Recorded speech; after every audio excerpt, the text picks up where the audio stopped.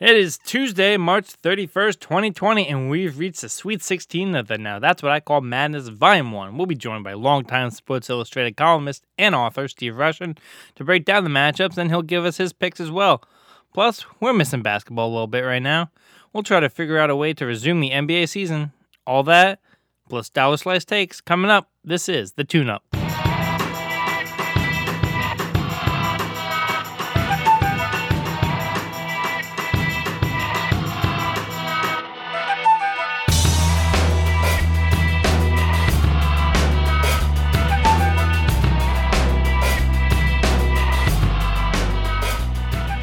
Welcome on into the show. My name is Denny Gallagher, and I'm joined by the Snare Campaign Provocateur, Mr. I'm back from quarantine because the USS Comfort just pulled into port. It's Benny Horowitz.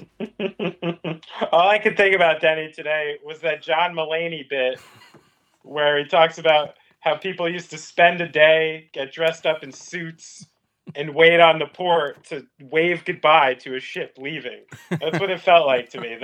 This is how bored people are. They're welcoming ships. Oh, well, exactly. I'm glad it's here. It's very white and beautiful. I hope it helps. It's majestic. I was considering going to go for a run up through Hoboken, even though I guess we're technically not supposed to do that. But man, dude, I've been eating too much to not exercise. So everybody keeps talking about getting fat, and what's funny for me is all my sneaking around and bad food happens when I'm not at home with my wife and kids. This is where I keep it together. So I'm seeing I'm not oh shit, I'm just cruising by a Taco Bell or pulling the hey babe, I gotta run to Dwayne Reed and shoving a slice in my face on the way. Like this shit's not happening right now. So I'm actually doing all right. I hit peak sweets problem, if you will, last night. I go to the grocery store that's right by my house. Number one, I wait in line for this. Ridiculous for what I bought. And that's the other thing during this thing. That time in line kind of gives you time to really think out your life choices. Like the other day, I went in and I stood in line for 5 minutes to buy licorice. Right. And you're like, did I just get a pandemic virus for licorice? Exactly. Yeah, that's a fair concern. Last night, I went in and I bought a pie crust and that Duncan Hines lemon gel filling, and I was like, I can just put that in that and I have a pie. That's probably not how that works, but no, I don't think that's how that goes. Yeah. All right. Well, have some fun in the kitchen tonight. I hope you clean all your dirty dishes out of your oven, because I know that's where they are. And keep it together, Danny. Just make sure you wake up and shave every day and do your thing. Everything's going to be fine, All right, Benny, it's been a minute, but because we can't go from cold takes to hot takes, it's time for our Don't Fuck This Up person or thing of the week. Look at us. Huh? Who would have thought? Not me. And the last thing I said to him, I said, look, man, don't this up for me. Don't fuck it up. Benny, who do you got? Oh, it's a bunch of people this time. But it's got to be the New York Giants offseason, which I'm a little concerned about. I'm a true fan, Denny. I can convince myself of a lot of things. So I'm looking at some of these signings. I'm looking at the roster.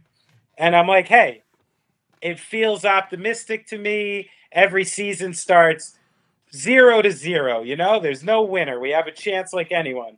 And then I get a text to one of my buddies who's, an NFL writer, a bit of an insider. I'm like, hey, break down the Giants offseason for me. Tore it apart. He tore it apart. Gave us no chance. Hates Gettleman. Hates Jason Garrett. Hates the Leonard Williams experiment.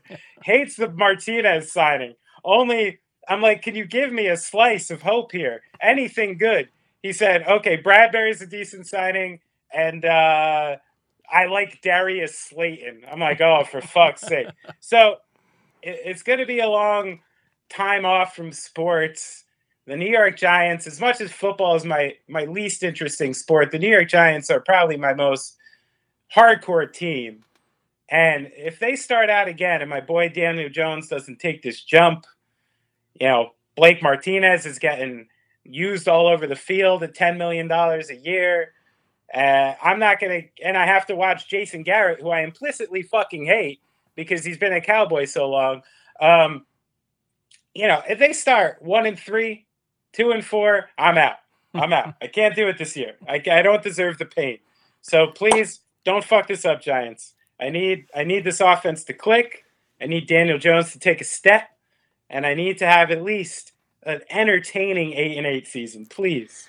Well, at least you won't have to worry about it because the NFL won't be back this fall, so you won't have the heartache. You may have the absence of the sport, but at least you won't have to deal with the week-to-week just... I'll still... It's like Madden, man. I'll still get pissed about the offseason. My Don't Fuck This Up person of the week is Tiger Woods and Phil Mickelson. In the sports desert that is the current climate, Phil gave fans reason to believe on Sunday, hinting at social media that plans are being formed for another clash between Tiger and Phil. Benny, there has to be a place on the planet where these two golfers, their caddies, and a skeleton TV crew can pull off this production. And not to step on a dollar slice take, but I think they could pull off this entire television production using drones. I mean, have you seen some of the TV footage late night shows I've been using? Drones at least have 4K cameras with 1080p, so you have these drones follow them. You don't really need a guy on the island. I think this could work. I mean... why don't you go a step further, almost like Hunger Games style then? If you really want to ensure safety, you use drones, you quarantine Phil and Tiger for 14 days apiece. Just drop them somewhere, man. Just see what happens. Golf, maybe they get to some golf. Maybe they just deal with survival. At this point, I pay a lot of fucking money to watch Phil and Tiger fight it out for survival on an island somewhere. I don't know. Who do you think wins that? Who you got your money on? Oh, Tiger, because he's already fought back once. Anyway, moving on. Benny, let's get to the NBA here. And, there's been talk about how to best get the basketball season back on track. An interesting model that the NBA could follow is what's happening in China, or at least what they've talked about. The CBA has discussed playing in a city in the warmer southern region that hasn't seen the same volume of cases as other areas. Another option is going to a coastal city in the northeast of China that typically receives many travelers from nearby Japan and South Korea and has developed an effective quarantine strategy. Teams would live and play in a consistently monitored environment where players are checked in on several times a day. That feels a little crazy. I don't think Adam Silver would do that. Imagine having someone following LeBron, checking in on him. Anyway, I digress. If the plan unfolded and actually worked, I think you could see NBA teams doing something like that. A lot of people have talked about Vegas. Not exactly sure Vegas is the best place to do that, though there are many hotels to quarantine guys. There are gyms. There are stuff like that. So I guess that's an applicable way. Another potential option, I think Phoenix could be a great place to do that too. So, Benny, what do you think of this, bringing all of the teams into one city, having them playing these back-to-back-to-back, almost summer league type games to finish out the season? I mean, I think it's currently the only model that could even potentially exist. But, the thing we're dealing with here and where it seems hopeful is, China was their peak, as they call it, was 6 weeks ago, 2 months ago. We currently haven't reached our peak in the epicenters of the U.S. And, China began by saying we're going to start April 1st. They moved it to April 15th. Now they're looking at the CBA starting in late April, early May. They're still figuring out the cities. They're figuring out how they're going to functionally quarantine these players and how they're going to do it. So the model doesn't exist yet for how this is going to pan out. And I think the idea that it's going to happen this year and the idea that we're going to finish out this regular season before the playoffs seems really optimistic to me. I know functionally you would want 5 to 10 games, as like people have discussed, to get people in gear and, make the playoffs look the way they're supposed to look and teams playing the way they're supposed to play. But again, it seems optimistic. I don't think there's going to be the time. I think if they want to actually complete this season, they need to be realistic for the fact that there won't be the rest of the regular season, and they're going to have to manage some sort of minimal playoff structure to ensure that this season closes and the next season actually begins. And another loop into this whole thing is now that the Olympics has been postponed to July 21, which would now fall into a different time with the NBA season, which could literally lead to like these guys playing for like 15 straight months and then having to go to the Olympics, which also means whatever the men's national team in the Olympics is going to be gutted as superstars the next time it comes. And like you said, you know, they haven't, South Korea started their league again and has already stopped. Japan has started their league again and has already stopped. So that's the last thing they can do is get this whole machine going again and do that and then have to stop again. So they'll err on the side of caution to make sure that doesn't happen. I like the idea of where they're going to bring these things. You put like 100 of these guys in a sprawling casino complex somewhere in Las Vegas. Fuck yeah. You put these guys in like Bahamian ballrooms, like, you know, empty parts of what's that giant resort hotel in Nassau, you know, like Atlantis. Have them go crazy in Atlantis. You know, I heard about colleges in the Midwest that aren't hit so hard. So, I mean, I think ideally they're kicking around some good ideas, but they're so far away from knowing what's possible. And I think you're a little remiss to even begin to talk about how it's going to happen since it hasn't successfully happened anywhere else yet. You know, I kind of like this big three idea, which is take 16 guys, and while you're quarantining them, you film it Big Brother style. You know what I mean? Imagine these guys like all living in a giant complex, being filmed day to day, and then you have the reality episode aspect to it. And then once the quarantine's finished, you release them onto the court and let them play some ball. Again, Ice Cube solved this whole thing already, man. You know who's going to win this whole thing if that's the case? LeBron James. Because he's already got the production company in place. So I don't need There was a chance that LeBron wasn't going to win an NBA title this year. There's no chance that if there's a production element to it, that LeBron's just not going to win the coronavirus outbreak. And that I can't have. LeBron started the documentary for this when the shit was still in Wuhan. Like, straight up. He's been at this forever. You know, it's LeBron. He's got his fingers on it. He ain't fucking up. Oh, man, especially with Space Jam coming out this summer. Oh, it's over. At a certain point, I just got to realize it's LeBron James' world, and we're all just living in it. Sorry, Denny. Just get used to it as quick as possible, man. I have one bonus question. Since we're on the topic of LeBron, we brought up the Olympics already. Who do you think is more likely to make the Olympic team next year? And not make, as in be selected, but just be there. Zion Williamson or LeBron James? Definitely Zion, 100%. If this pans out the way it's going to pan out, LeBron already has, you know, it's not like one of those things LeBron has to get. He already has one. Yeah. You know what I mean? He won his Olympics. If there's anything that guy's about, it's the body, it's preservation, it's this legacy with the Lakers. So I think 1,000% you see Zion on that team quicker than you see LeBron. I don't know. It could be his international swan song. Like, you know, he's gearing up for, or before all this, he was gearing up for 2 more years of his prime. I mean, and you look at someone who's around the same age, and Jersey girl Carly Lloyd, she was gearing up for the Olympics to be her swan song to kind of the world. And I could very much see LeBron kind of doing like the same way. He's like, all right, I'll push really hard for these 2 years and then kind of steadily decline realistically. Not saying LeBron would ever like take his foot off the gas because he's very much got that Mamba mentality. But I could definitely see a world where he was gearing up for that to be the plan, you know, have Space Jam be a success, Olympics, and then fade out with one championship led by Anthony Davis. No, that's a good point. That might even make me shift my opinion because you're right. Like, he's getting to the end of his career and he realizes that LeBron International is like the most important thing right now. Right. But what brings LeBron more revenue and money, even in a place like China? Is it running through the Olympics and having a successful Space Jam, or is it winning a championship with the Los Angeles Lakers? It's probably that. Yeah. That's still going to give him more acclaim and more money, you know, because he hasn't done that yet.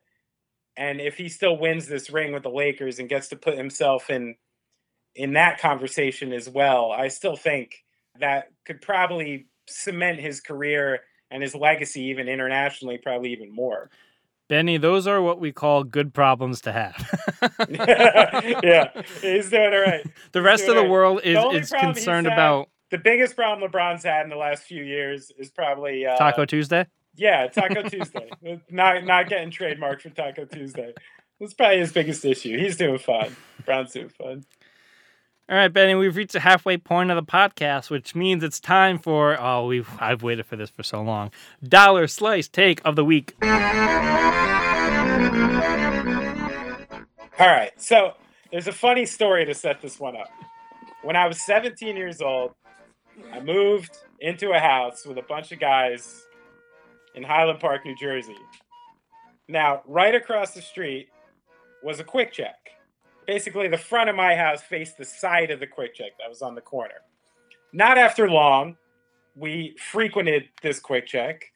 And funny story about that, a few people I lived with were pretty into smoking blunts at the time. And I went in one night pretty late. There's a great shift manager named John. He became our friend.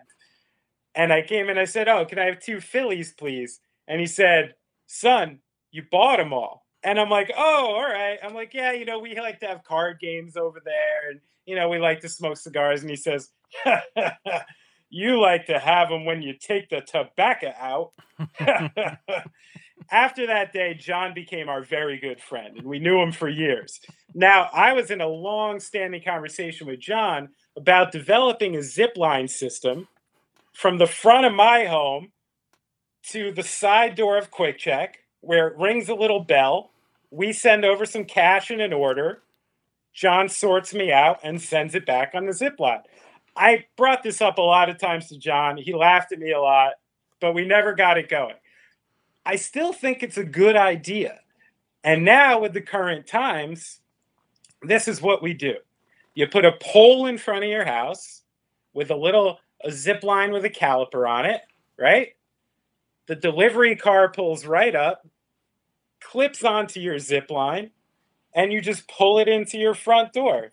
No hand-on-hand transaction, 6 feet of distance, nice and easy. I've had a couple awkward exchanges with people already where I'm like, am I supposed to touch you? Am I supposed to take your money back? I don't know what to do. So I want to bring this zipline system maybe back into society.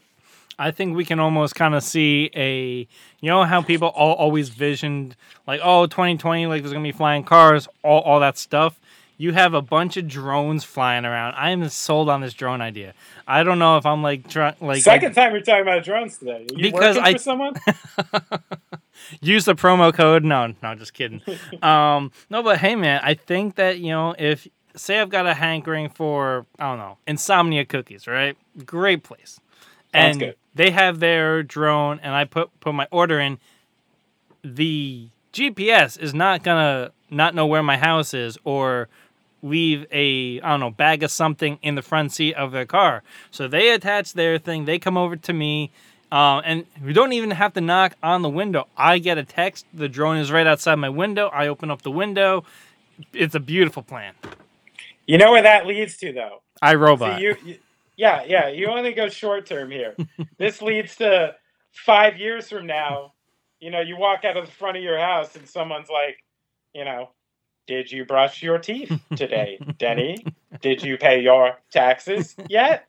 And all of a sudden there's some government drone asking you questions. Gotta be careful what you ask for, friend. My dollar slice take of the week, and I want to keep it in a similar vein.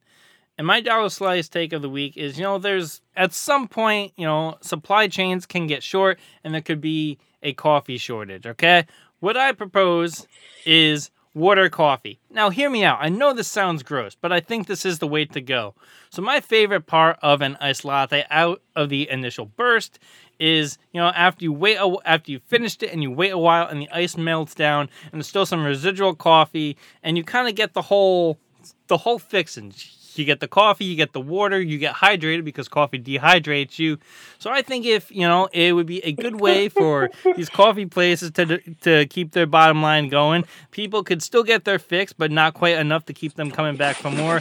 I really think everybody wins here. You get hydrated, you get caffeinated, you get all of those things. Coffee, water, coming to a store near you. Did you just tell me that the melted ice from your iced lattes is providing you with adequate hydration? Right here, baby. Oh, my goodness. That's the most Jersey City thing I've ever heard. I don't need to drink water. The ice of my latte melts. And then, meanwhile, right next to it, I have salsa, which I'm not even sure what this does. So double-fisted today. But hey, It works. I love it. I love it. Joining us now on the line is noted author, longtime SI columnist. It's Steve Rushin, ladies and gentlemen. Steve, what's up, man? I'm doing well. I'm hanging in there. How are you? Doing great. Thanks for coming on, Steve. I appreciate it, man. My pleasure. Although I must say I haven't actually come out. I'm staying at home. So it's literally the least I can do. So how many children are you in a home with? Yeah, we've got 4, ages 15, 13, 11, and 9. So we've done about 11 puzzles, I think, at this point. One of them had all the pieces, and we're kind of hanging in there. How about you? Have 2 kids? I got 2. I have a question though. So all your kids seem to be. This is something that seems to be coming up for sort of some of my family members and stuff. All of your kids are sort of at that age where they would be involved in some sort of virtual school, no? Yes. And how do you allow that to happen? Do you have 4 devices in your home that allows them to all go to school at the same time? How's that work? Our kids go to a Catholic K through 8, the 3 younger ones, 8th, 6th, and 4th grade, and the school issued them all iPads. And so they've been doing stuff. The 4th grader never took it home before, but now she's like a middle manager at an insurance company. She was on a Zoom conference call this morning with her whole class. And our oldest, who's a sophomore in high school, she attends her classes, via video conferencing. And she said the very first day in an English class, because the teacher can't see them, they can all see the teacher, and they can be muted or not muted. Some kid let out a large, she thinks it was like a sound effect off of YouTube of burst of flatulence at a quiet moment in class. And so kids find a way to adapt. Even if they're not physically in school, they find a way to screw around. And the teacher actually said, "Oh, Billy," even though she didn't know who did it, she had a pretty good idea. So. Nice. Good for her. What's interesting about it is, as an author, I'd love to get your take on it. I'd heard a contention years back in a book actually called Everything That's Bad Is Good for You. And, he made the idea in there that, for people of our generation and your generation, our generation, the idea is that the best thing you could do for your mind is to go read a book, right? Like the most valuable thing you could do with your time Absolutely. Is to put yourself into a book and put yourself into the stories and get lost in your own mind. And this contention made that potentially a book could be the most isolating thing you could possibly do. And, a FaceTime with your friends, even though you may not be reading something of note or something like that, you're actually part of a social situation that could be advancing you in like a different way. Do you think like this time we're in is going to shift these ideas a little bit, maybe a little more?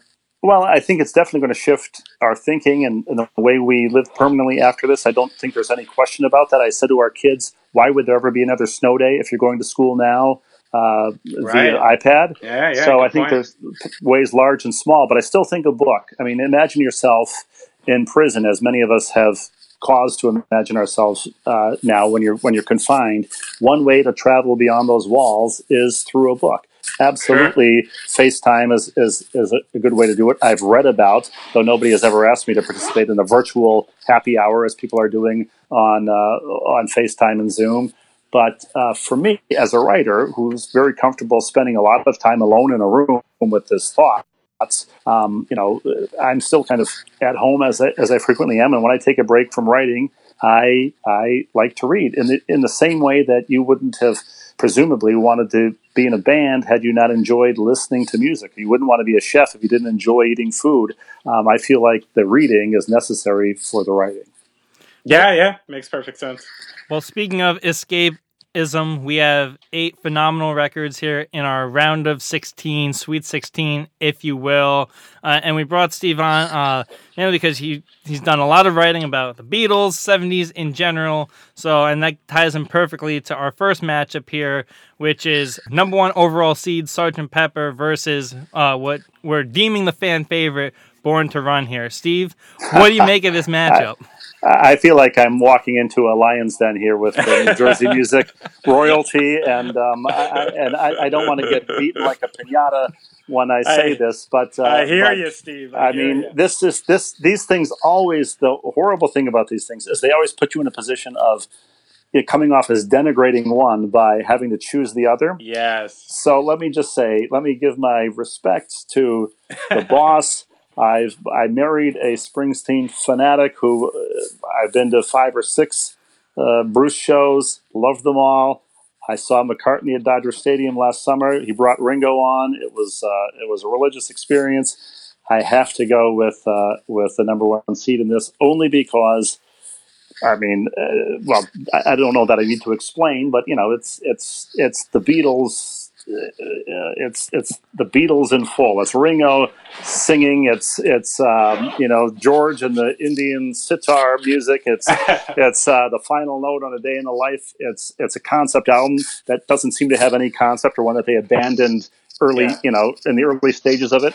And it's the cover as well. I mean, it's everything about it is so indelible that which is terrible that they're facing Born to Run in the round of 16. This could easily be a heavyweight Rumble in the Jungle kind of a final. So, but I apologize in advance, and I put the Beatles through. Well, for context here, in the first round we had Like a Virgin versus Thriller. So that and that was right out the gate. So that's a bloodbath.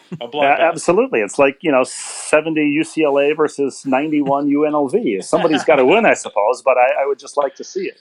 I mean, how can you vote against The Summer of Love right now? It's what we all need, Absolutely. Yeah. So I hadn't even thought of that, and it's. I would like to have both of these on my desert island, but if I have to have one, it's Sgt. Pepper. I mean, we are literally in New Jersey right now, not allowed to run. Well, there you go. I mean, this whole concept of the album is moot currently. Absolutely, but there's so much automotive imagery in it that presumably you're still allowed to drive. Yeah, sure are. Still allowed to sit in the driveway and fix your old old muscle car. For there sure. you go. Yeah. Benny, I even ask, who do you have in this matchup? I plead the fifth. I'm the same. I can't vote against Sgt. Pepper as much as we've talked about this in the last episode, as much as my personal connection to Bruce Springsteen, the nepotism, because this man and his songs have directly helped my life, literally. So, it's hard to vote against, but I got to keep doing it. This is the second time I'm voting against Born to Run. I'm causing some problems here for myself. Also, I go with what I would say is the opposite of recency bias. I go, if you came first, and there's no way those who followed weren't influenced in some way by the Beatles, just as those who followed Bruce were influenced in some way by him. So, 100%. In a toss-up, I go with the older guy. Sure. Just to kind of curry some favor with the listeners, I'll pick Born to Run here, even though it's kind of a half-assed pick. Good for you, Danny. All right, our next matchup here, Kinda Blue by Miles Davis versus Miseducation of Lauryn Hill. This is a tough one, especially with what Steve just brought up of recency bias and the influence of Kinda Blue on all of music, but especially this album. So, Steve, what do you got here? Well, this is another thing. First of all, you got a clash of genres. Would I rather sing along to that thing in the car? Of course, than to an instrumental. Though I hum along to Freddie Freeloader and have done it a million times. But Kinda Blue is, and I've started at age 50. I took up piano lessons, and I've got a great jazz pianist teacher who worships Miles Davis and Kind of Blue, and he'd kill me if I said anything other than Kind of Blue. But I mean, it has Miles, it has Coltrane, it has Cannonball Adderley, it has Bill Evans on piano, and this is a jazz Beatles in their own right. I mean, it's That's LeBron and Giannis, and it's four guys against the great Lauryn Hill. So again, no knock on her, and I love that album, but I have to put Kind of Blue through. Yeah, I mean, people forget. I almost see John Coltrane on this record as the rookie Tim Duncan. You know what I mean? Absolutely. He was coming into the royalty Spurs. He was young, and then he went off and carried the torch himself. The same that you said. I mean, when you realize this record was recorded in 1959, and it's still so relevant. And, I was explaining this to Denny in the last episode. It's one of those records where if you decide you're going to get into music and be taken seriously, you have to own this record. It at least has to sit on your shelf, even if you don't listen to it. It's one of those prerequisites, you know what I mean? Exactly. To be taken seriously, you at least have to know something about Kind of Blue.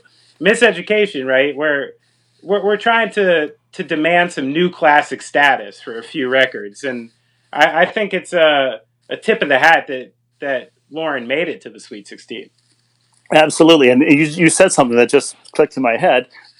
Kind of Blue has that 59 sound. It's from 1959, and I think if Denny says anything other than that now, he's a dead man. Well, you just you're a wise man, Steve, because go back and look at the color scheme of both of those records and see if you can put anything together there. Beautiful. I will do that. Yeah. Well done. All right, next matchup, another heavyweight matchup here. I mean, they're all heavyweight matchup at this point, but What's Going On by Marvin Gaye versus Rumors by Fleetwood Mac. Steve? I mean, this is torturous. This is where I get into some kind of Talmudic scholarly argument of I don't even know where to begin with this. So What's Going On is I mean, it's deservedly in the top 10 albums of all time. It certainly deserves to advance. Rumors is I mean, I'm trying to picture my life driving around, and I drive for hours a day commuting with the kids to events without randomly hearing something from Rumors while flipping around on a daily basis. And what I love about Rumors, even more than the music, is the whole mythology of making the record, the cocaine, the divorces, Stevie Nicks, and all of that stuff, and trying for sort of that Steely Dan-like sonic, clean perfection in the studio. Does that mean I like listening to it more than, and of course the cover, the cover of when I was a kid, I was like, what is hanging from his belt? Is that, right. But Marvin, I mean,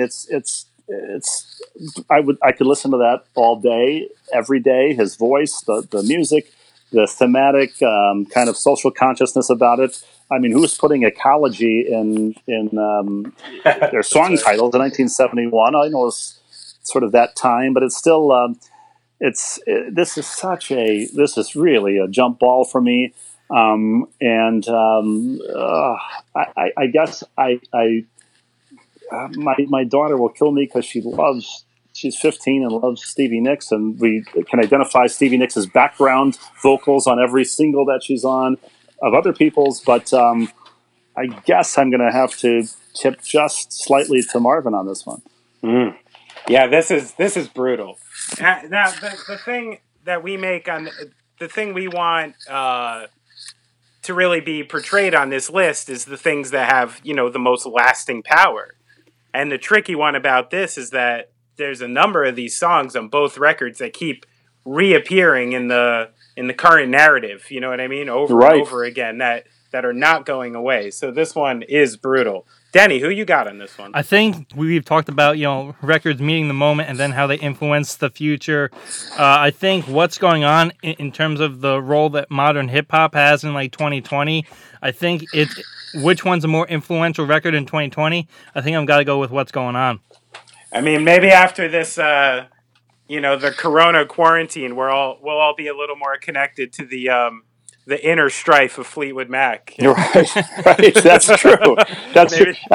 Certainly after the inevitable divorce, I will have a greater tie to rumors. But what's going on is still going on, as you know. So it's hard to argue with that. So same here. Just a quick question, Steve. Is this how you do Ball and Chain? Like, you record your part, and then Rebecca records her part, and then I put it all together at the end to make it sound harmonious? Yeah. You're the. I don't even know who the various third and fourth and fifth wheels were in all of those incestuous relationships in Fleetwood Mac, but you're in there somewhere as Lindsey Buckingham or whomever. Yeah. Going on the Twitter bio immediately. Our last matchup here is probably one of the more modern matchups that we have, if you can even call it that. Nevermind by Nirvana versus It Takes Nation of Millions to Hold Us Back by Public Enemy. Steve? It Takes a Nation of Millions is the record on here that I'm least familiar with for listening to. I mean, Don't Believe the Hype was probably the song that I heard most off of that. And if memory serves and Wikipedia is accurate, Public Enemy wanted to do a hip hop version of What's Going On, the aforementioned What's Going On. And in that regard, and for that reason, primarily, I refer to my earlier argument about recency. And if Public Enemy were influenced by Marvin, and they were going head to head, of course, I'd go with the older one. Now it's going head to head with Nevermind, and I'm pretty familiar with that album, and for that reason alone, and it's great, and it's so influential for all that came after it.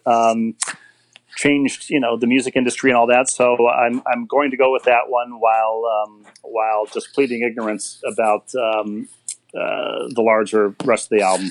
Quick follow up here: which one have you heard more in sports locker rooms over your time covering since from the time they came out to now? Oh, no question. It would have been Public Enemy. And but I'm old enough that I started covering baseball in the summer of 1990, and the Cincinnati Reds won the World Series that year. I was in Cincinnati all the time. And the song that played in that clubhouse every day was, and you talk about perhaps less influential hip-hop, was You Can't Touch This, MC Hammer. So tell me was that Eric Davis? That was their pitching staff. Remember they had that relief corps with and their big thing was You Can't Touch This. You can't hit this, and so that would and baseball was not known for its hip hop culture. I can assure you of that. A lot of country music so. Boy, if I had to go on what I heard in baseball clubhouses, we'd probably be doing a Randy Travis album or something. Oh, good God. Let's stay away from that. Let's stay away from the Kenny Powers stuff. Right.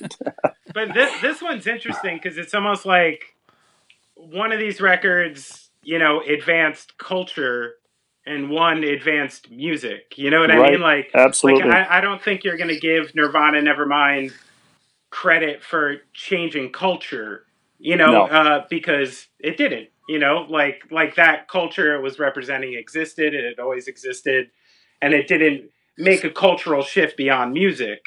And obviously Nation of Millions did, being so politically charged. But as far as like lasting songs and a complete album and the thing that I'm always going to go back to, I got to go Nevermind for this one. You make a great point, and I'm definitely going to listen to Takes a Nation of Millions all the way through after I get off here. It's an interesting thing I found doing research for this. It only takes 10,000 copies to be considered platinum in Poland. So really? Yeah, I've always wanted to be a platinum artist, and I think I just decided where to shape the next couple tours. And what a great name for an album, Platinum in Poland. Platinum in Poland. Oh, my polka record has been named already. This is great. Well, you'll probably sell a lot of those in Wisconsin, where polka's still very much on the charts right there. So there you go, Mercy Union polka record. My only reference for that is John Candy in Trains, Planes, and Automobiles, which is, credit. I just kissed my hand and put it to the sky for John Candy. And Alice Cooper in Wayne's World, Milwaukee, right. Place. Algonquin for the good land. Exactly. Awesome. Well, Steve, thank you so much. We don't want to take any more of your time up. I know you got the kids, you got all of that stuff. You got anything that you're that you want to promote? No. Guys, thank you for this. We need these ridiculous diversions during this time, so thank you. Thanks for coming on. I appreciate it. My pleasure. Plenty of ways to get in contact with the show. You can email us at thetuneuppodcast@gmail.com. And you can vote on our Sweet 16 matchups at the TuneUp HQ on Twitter and Instagram. Thank you so much for voting. It's been so awesome. You can follow Benny on Twitter at Benny Horowitz1. Number one in your minds, number one in your hearts, number one on Twitter. I am at Denny_Gallagher. Once again, thank you so much to Steve Rushin for joining the show. Great conversation. Be sure to get out there and vote on our poll. Benny, you got anything else? Not much, man. Everybody keep your head up and everybody love everybody. And by the way, Semi-Pro on Netflix. If you need to watch, it's there. This has been The Tune Up.